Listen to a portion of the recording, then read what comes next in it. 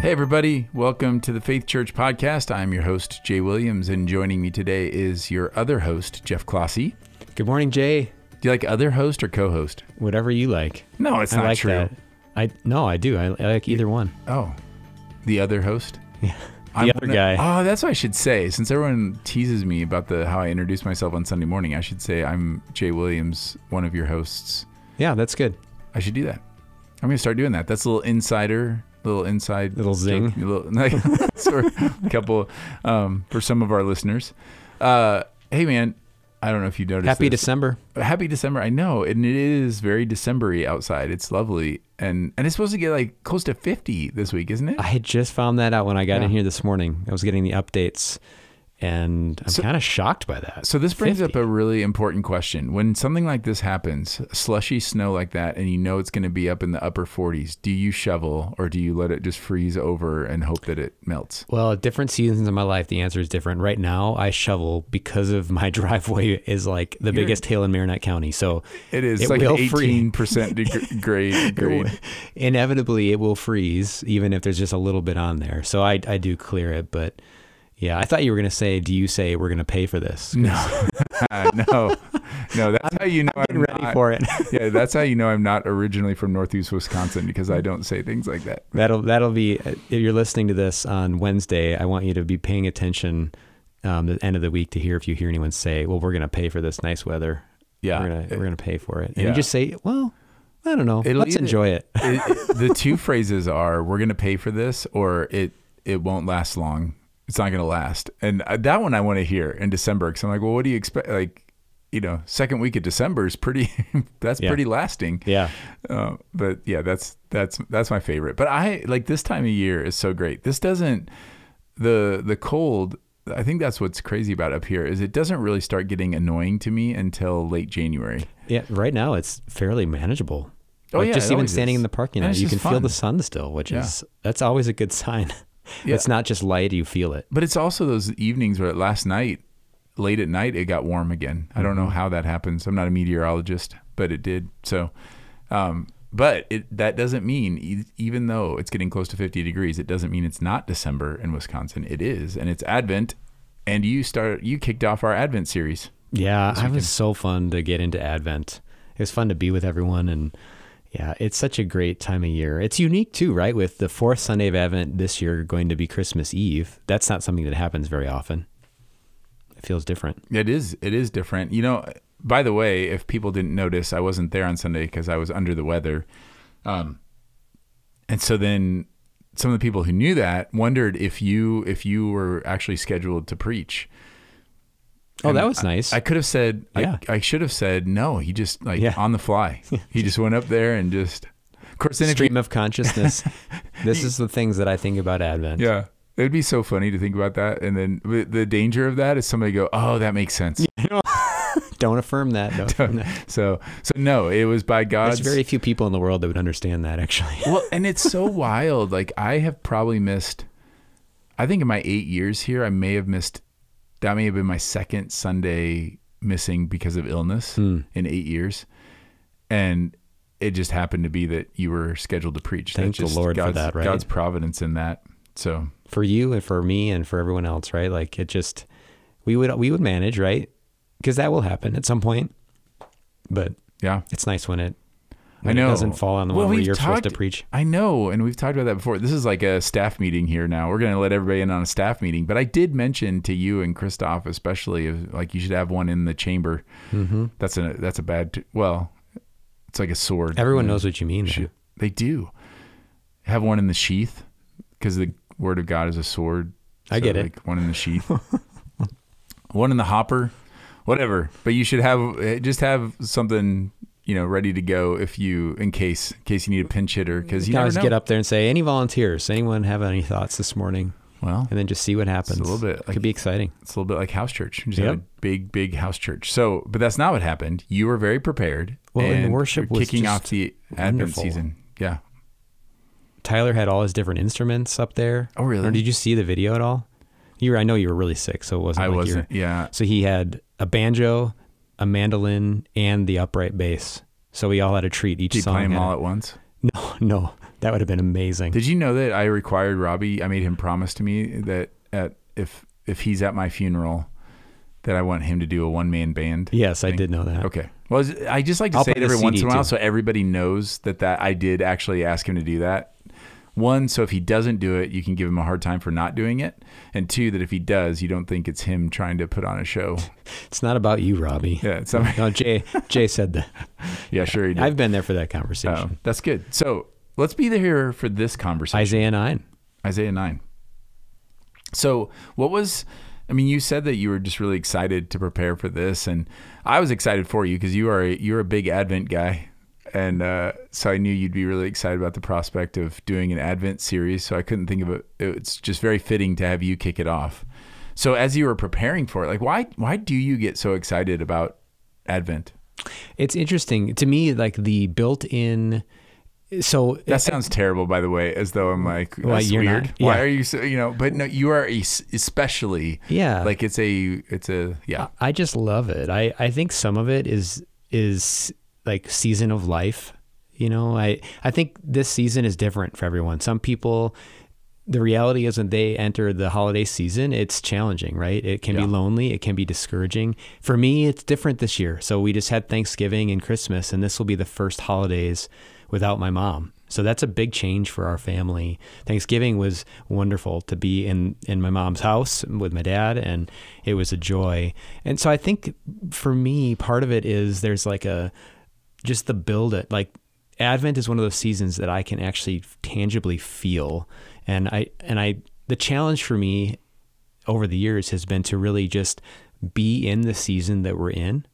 And what I mean is it can be easy, even though I love Advent, to have my mind going out other places. And I've been trying, especially this year, to really, like when I'm in the Word, when I'm praying, have my mind and my heart focused on what God is doing as he prepares all of us for Jesus's Advent. Both the past Advent, Christmas, but then the future arrival of Jesus.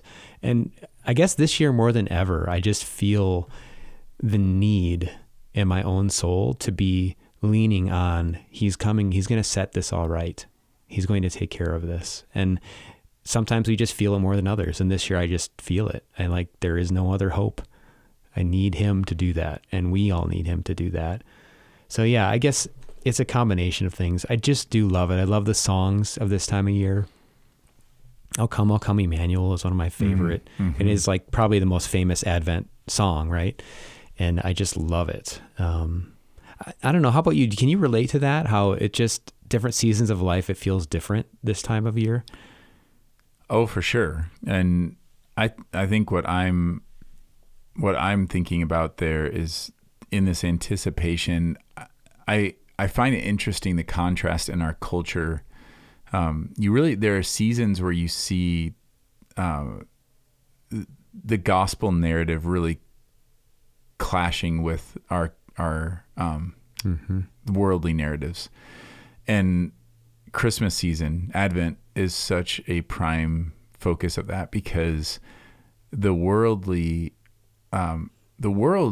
view of it is that it's supposed to be restful and peaceful, but it's anything but. Like we create these circumstances from a worldly point of view, whether it's indulging in our consumerism, the race for like greed and grabbing more and then the racing from thing to thing and doing all the things, all the programs, all the everything. And it's the exact opposite of what Advent is supposed to be. It's supposed to be a time of quiet and peace, like quiet anticipation and peace. And yet, but what's interesting to me is that that's what the world says it's supposed to be about, right? So if you watch a Christmas special, it's going to be about, hey, it's about slowing down. It's about, being quiet, being peaceful, even if it's obviously not Christ-centered, still the values around it are declared by the culture, and yet everything that goes into it is the exact opposite. Yes. I just find that sociologically fascinating. Well, it is. I mean, and in a lot of ways, it's interesting how it's a sign, I think, of how much like gospel truth has just penetrated our world, where this anticipation of a final peace, right? And Isaiah talked about that, of his reign and of peace, there will be no end. So that's coming. But obviously right now in the world, we don't have that. And every good Christmas movie that has any kind of humor in it is basically putting that on display, where they want this peaceful family thing, and it's just hilariously insane and absurd, right? Because it's never that way. Right. And I think it's just in our world, in our culture, because of the word of Jesus has really gone forth, especially where we live. And like you said, even when people aren't intending to, in their restfulness or in their peaceful heart during Christmas, they're not necessarily intending to worship him. They end up doing it because they show that it's in them to wait for this. And we just all long for that when things are as they were supposed to be, Yeah. And I don't know how to push back against that a little bit. I mean, I mentioned a couple weeks ago about how I don't shop on Thanksgiving, which is not like that big of a deal, but just like little things that you can kind of push back against. But like, I don't know, in the book that we've mentioned a couple of times that I make all the seminary students read, The Ruthless Elimination of Hurry by John Mark Comer. It's in that book, he does such a great job of talking about Sabbath and rest and slowing things down.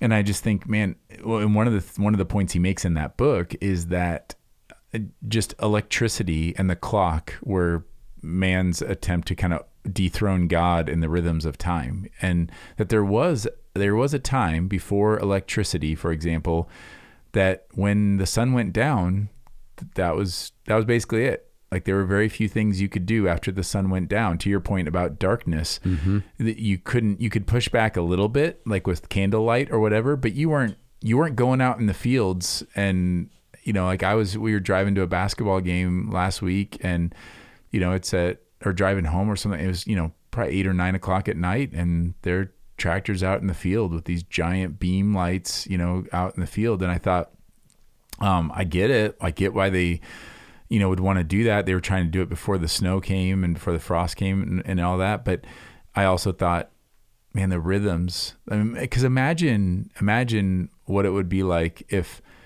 the month of December was essentially kind of a collective, as a culture, if it was just like, yeah, we just don't schedule a lot of things. Mm-hmm. And evenings are, it's hard to imagine that. It is so honest. hard to imagine it, but we got a little glimpse of it, unfortunately, in the pandemic. But there were all these obviously negative effects, lots of negative effects of forcing people to stay in their place, especially, if they're alone and isolated in that. But the rhythms of not racing to things all day long and all night long, and so now we have like. Just imagine, the fact that we have snow tires and headlights and plows out on the roads and everything means that we're racing even at like 9 o'clock at night on a December night, like from some sporting event or concert or whatever the thing is. And I don't really know, like when you're in a culture like that, how do you, I guess that would be one question I would have is how do you practically draw back and try to enter into a season of anticipating Christ rather than when our minds are going to all of the activities and all the things that we have to do, all the things you have to prepare, all the things you have to clean, all the things you Yeah, because all the other stuff keeps going, right? Practices and events.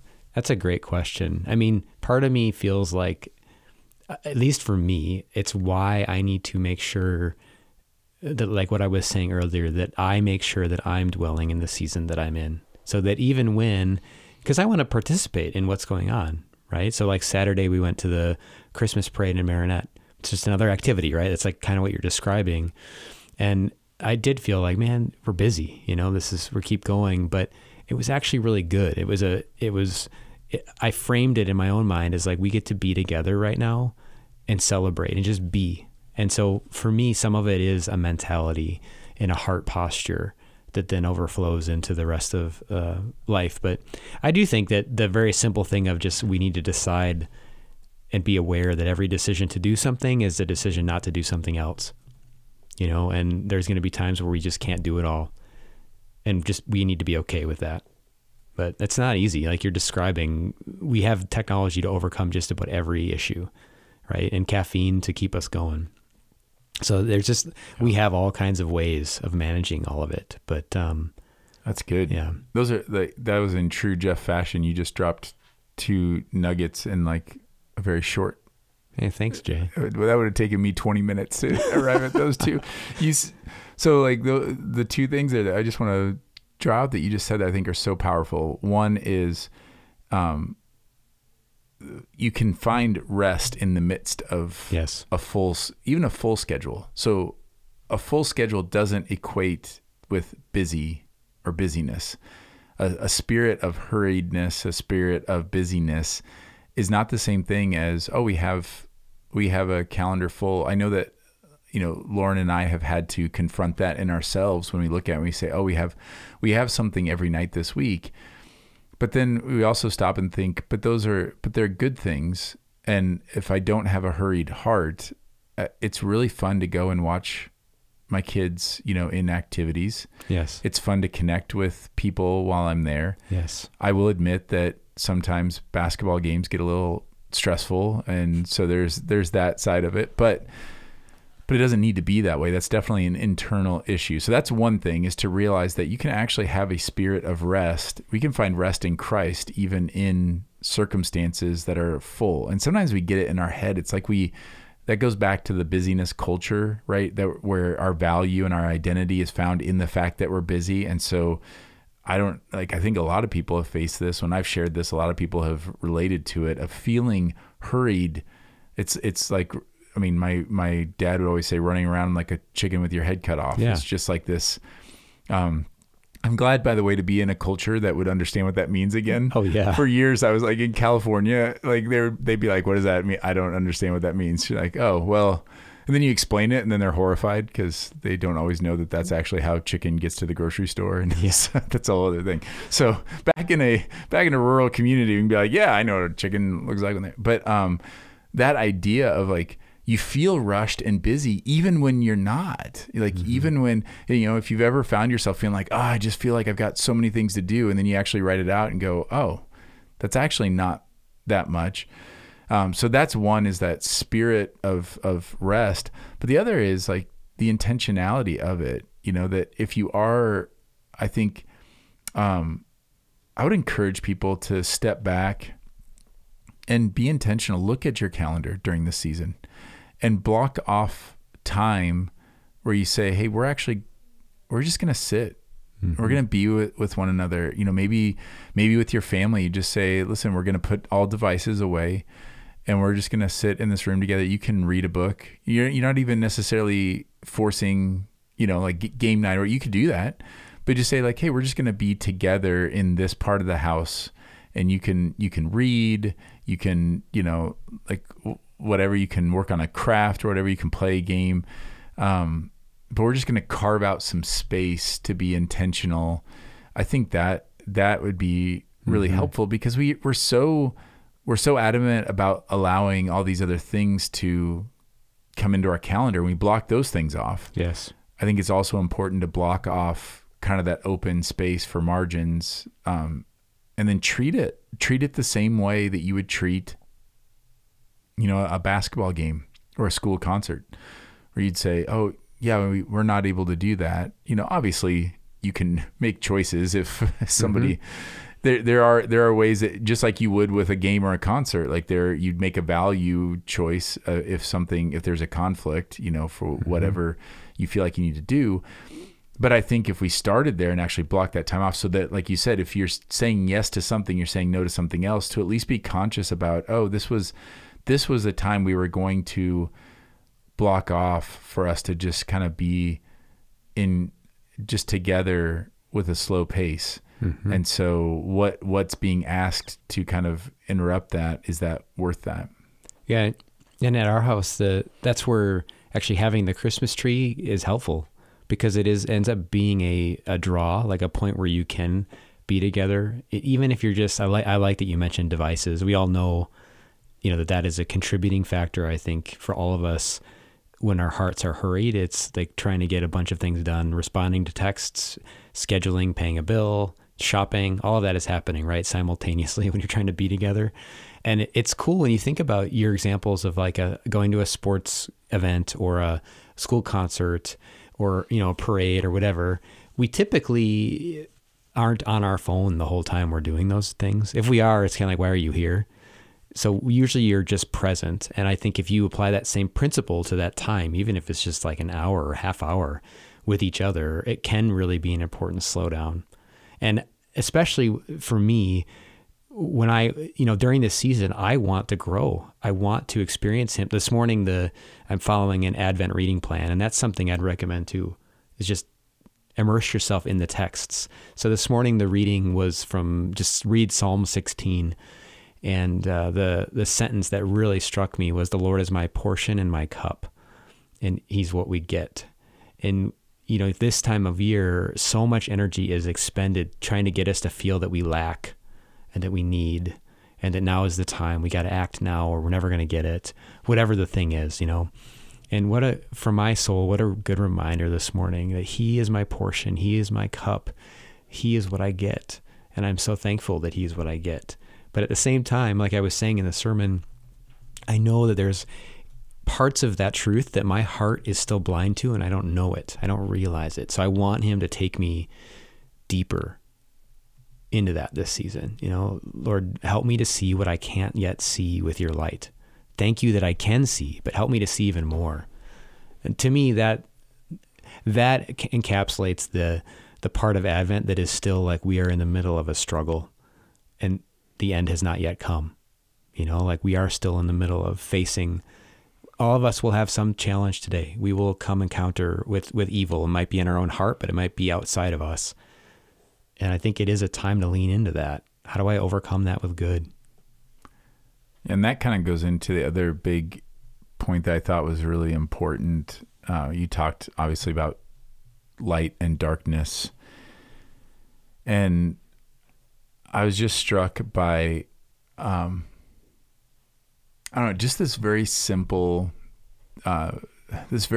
picture that I've used quite a bit with people, and I'm not the only one that's used this at all, but the idea that our lives here on earth, in that already not yet phase, the kingdom of God has come, but is collided with the kingdom of darkness. And so there is a battle. Paul talks about the spiritual warfare that's going on. So these kingdoms are clashing right now, which creates unrest. And I think we forget a lot of times that everything we experience here on earth is either a glimpse of heaven or a glimpse of hell. Mm-hmm. It's a glimpse, and by that I mean it's a glimpse of what life is like in totality with God, through light and through the joys of what we experience here, the grace that we experience, or a glimpse of what life is like without God, with God's absence, which is darkness, right? So every day we have reminders of that. The night, and the early church understood this, like the Jewish, people of Israel, like God's people understood this, that night represented, like, this is a daily reminder of this is what life is like apart from God. It's in darkness. And even there's like remnant of the light. The moon reflects still the sun, the stars are there, but then the moon goes through,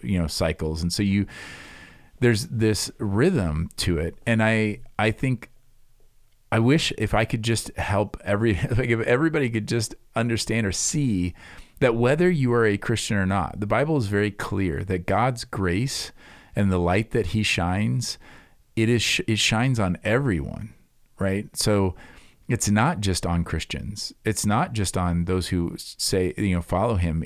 There's this idea of common grace that God just, a medical advancement that saves lives is available to Christians and non-Christians, right? It's not like some, antibiotic or something like is only effective on people who are born again, or anything like that. It's common grace.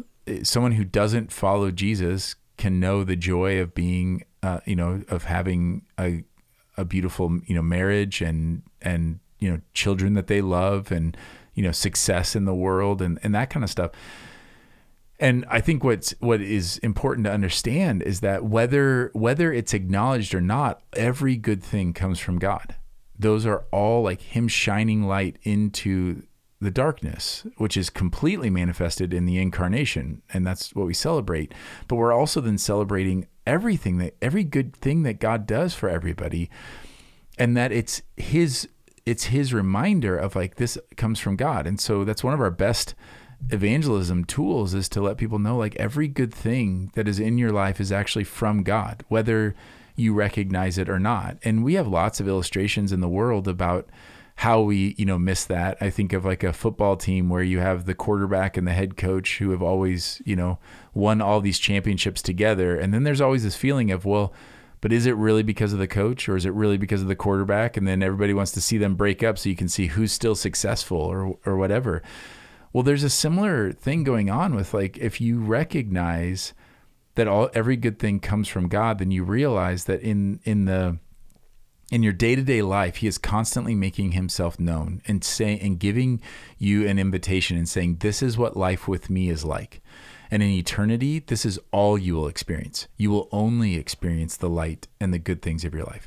And likewise, the darkness in our life is a glimpse of what it's going to be like for those who finally are separated from God, who say, no, I am the giver of all of my good gifts. And eventually God will turn people over to their desires and say, okay, then you are kingdom. You are the head of your own, you're the king of your own world and the master of your own domain.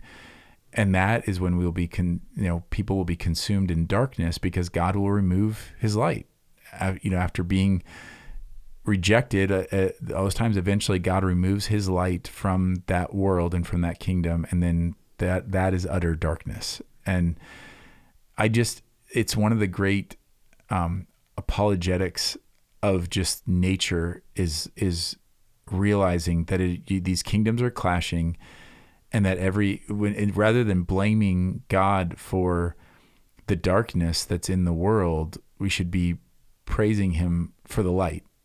It'd be like driving in darkness and blaming your headlights for the reason the woods next to you are so dark. Mm-hmm. And that would be silly. Your headlights are the things that are allowing you to see the road. That's what's bringing light. It's not your headlight, it's not, but there's going to come a day where God is going to say, like, this is like, over here is all light all the time, and over here is going to be utter darkness. So I don't know. It's just a reminder. When you were preaching that, when I was listening to that, I just thought, man, I hope that sinks in for people. I hope. And when that does happen, then it gives you an attitude of gratefulness for every light that shines through, because it's a constant reminder that God is involved, that God is near, and that God is making all things right. And he's constantly giving you tastes of these beautiful things. It's saying, like, there's going to come a day where this is the only thing you're going to have. Yes. Like, this other pain and suffering and darkness that you're experiencing is also a reminder that we need him. So it's also his kindness that he allows that we would know what light is, and that we would want that, and that we would want the giver of that. Yeah, that's I think part of what the discipline of anticipation is. It's the intentional reminder of that. Lately, for whatever reason, I've just had this recurring thought of, in the middle of a day, like you were describing, a full day or a day where I'm like, man, there's a lot of energy that's going to need to be expended. I don't really feel like I have that energy right now. I'm sure everyone can relate to that feeling. I've had the recurring thought of, like, just, Lord, it's really simple. Lord, thank you for the life you gave me.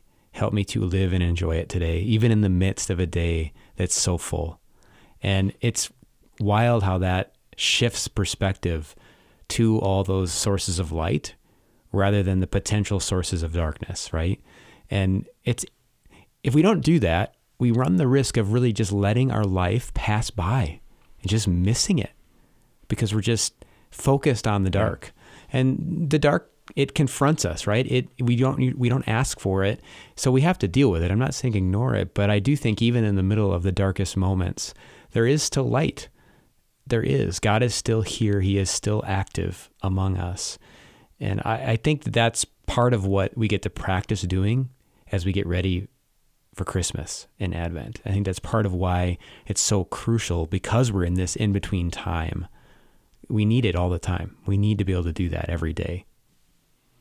Yeah, that practice of gratitude and anticipation, knowing that light is showing up, and much has been said about like every bit of darkness we recognize because of the light that we've also experienced. So, illness is difficult because we know what health looks like, and grief over, like you were mentioning with your mom, that grief is profound because of the light that God shone through your mom in your family. That everything we have, it has that flip side. And so, like I was saying about the full calendar, like Lauren and I have often said to each other, like, there's going to come a day where we're going to wish that we had a basketball game to go to.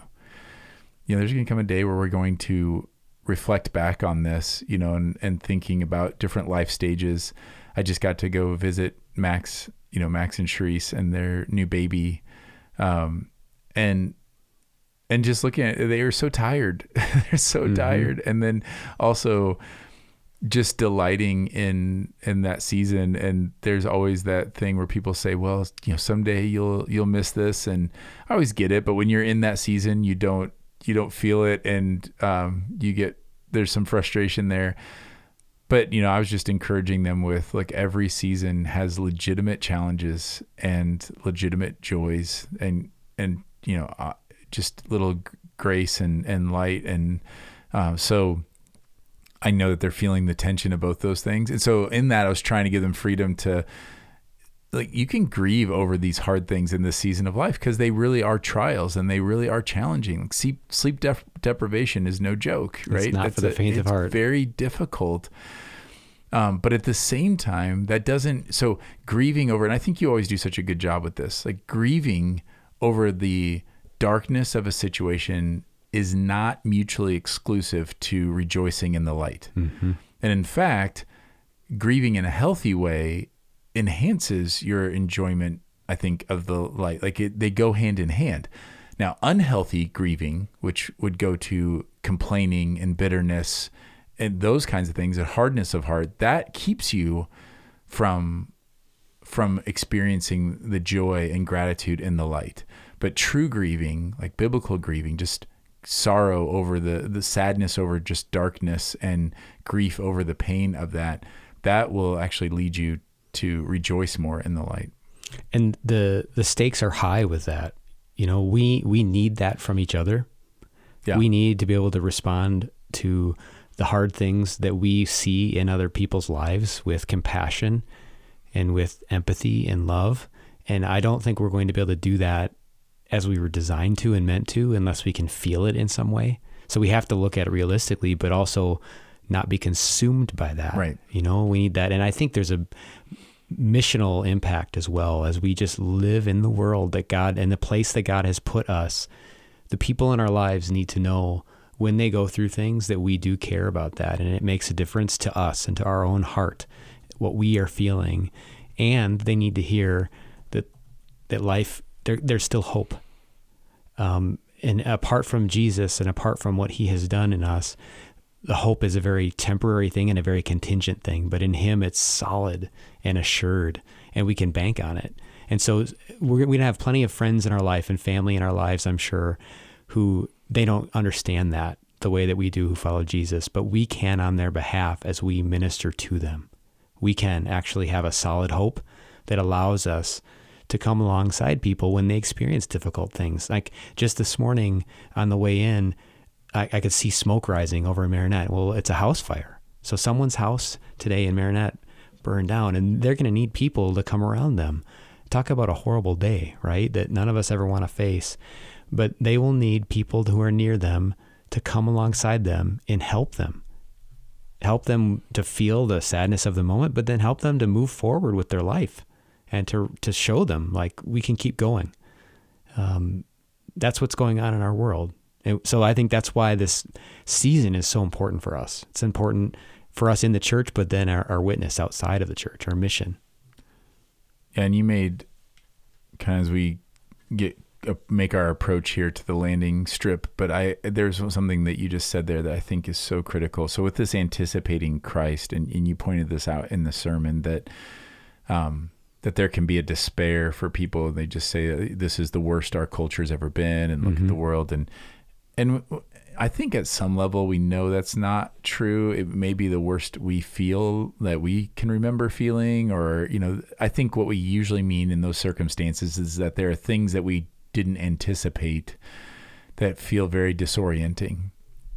But I think it's really important. I think one of the practical things that the church can do is to remember that the kingdom is forward. It's not backward. It's not in our past. Like, our hope of a kingdom is in the future. We're in the already not yet. That's the anticipation, right? And what our tension, like what the common response is to look backward and to think that in the past was the glory days, that, this used to not be, we used to not have these problems. But the reality is that every era has its own problems, because darkness has always existed here. Ever since the fall in the garden, darkness has existed. And you pointed that out in the sermon, that evil is not new. Like, this has always existed. And if you think about that and you realize that, okay, the kingdom is forward. So imagine if, as Christians, we used this Advent season as a catalyst to remind ourselves that the redemption of Christ is at hand. Like, the kingdom of God is at hand. Jesus is returning, in anticipation, looking forward. And so when we see the darkness around us, what we can imagine is how beautiful the light will be shining into that. And so rather than just complaining about where our culture is right now, look forward to the redemption of Jesus, looking forward to how will Jesus shine light into the midst of this darkness. How will he redeem these things? How will he reconcile all things? There should be, and I think you pointed out those ditches that we tend to fall in. And one is like a false optimism, which is more of just a detached form of that. And the call is for Christians to be engaged in the world, but not of the world. So engaged with the culture, which means if you're going to be engaged with the culture, you are going to grieve over the brokenness of it. You can't be engaged and detached at the same time. So we don't find our hope in that we are detached from it. We just don't let anything bother us. No, we are engaged and we grieve, but we're also looking forward, knowing that Jesus is going to make all these things right. I've used this before. It's a dumb illustration. It only makes sense to people who watched sporting events and would record them and watch them after you know what the final score is. That I remember as a kid watching like an Iowa basketball game where I know they end up winning, but I haven't seen the game. And in that, they get behind by like 10 or 15. And I'd actually I would just be even more excited when the other team would hit another three and Iowa would go down by like 20, because I knew they're going to win. So the bigger this deficit becomes, the more like exciting is like, how are they going to do this? Like, it's one thing if you know they're going to win and they're ahead by 15 the whole time, you're like, okay, well, yeah. But when you know they're going to win, and if you don't know they're going to win, there's a stress and an anxiety of being behind that far. But when you know they're going to win, there's like this anticipation of how in the world is this going to happen? How in the world did they do this? And I feel that way a lot of times when I'm looking at God, when I see some of the sadness and the grief in our culture. Like, I've found myself anticipating, just being like, man, God, how are you going to do this? I know you are going to do this. I know you are going to continue to bring people to yourself. You're going to continue to have the church be salt and light in the world until you return. And when you return, you're going to make all things right. I just anticipate, like, what is that going to look like? How are you going to do that? And so there's a little bit of childlike wonder in me that's combined with the grief over the brokenness. And I think we have to be able to hold those in tension. And remember that last phrase, which you had pointed out you were excited about even before the sermon, that the zeal of the Lord of hosts will do this. Yeah. Like, it's his passion, his engagement that is going to ensure this. that he's not distant. He's not begrudgingly doing all of this. He's not like, okay, well, eventually I'm off doing other things, but eventually I'm going to come back and bail you out. It is like his passion for us and for his creation and for his glory that assures that this is all going to be the case. Yeah, that statement, the zeal of the Lord of hosts will do this. It's one we need to have in our mind all the time, right? Because we come to the end of ourselves pretty quickly, and even our own will to move towards the kingdom, right?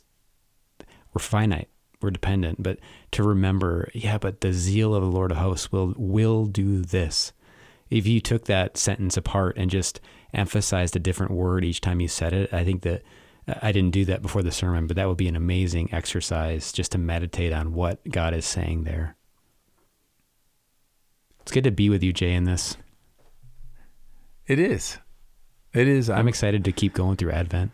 I am too. I hope that our church would, so that's my encouragement. I mean, just that we would anticipate Christ together and just remind one another that, we can grieve, but let's also anticipate knowing that Jesus is going to return. He is going to make all things right.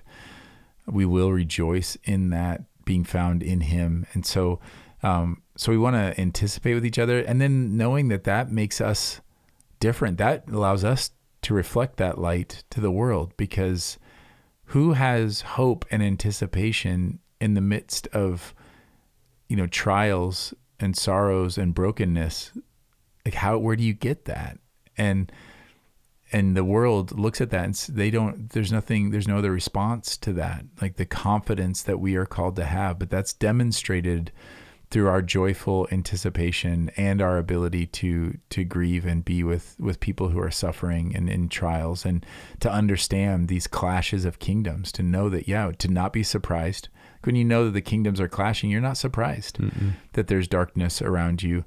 To not be surprised, but to grieve, but to also look forward with joyful anticipation to knowing that Christ is going to make all these things right. And as we always say, you can't do that on your own. Like, these are not things that you can just remind yourself in your own mind. You should preach these things to yourself all the time, but we need one another to help us in that. We can't just be left to our own devices and just figure it out. We need to be encouraged and reminded by one another. And so we want to help you connect. As always, please talk to us on a Sunday. Email us at connect@faithpeshtigo.com so we can help you get connected with other Christ followers who are anticipating Christ, that you'd be able to anticipate Christ together during this season and during all seasons. So we hope this has been helpful to you. We appreciate your time and taking the time to listen. Until next time, grace and peace.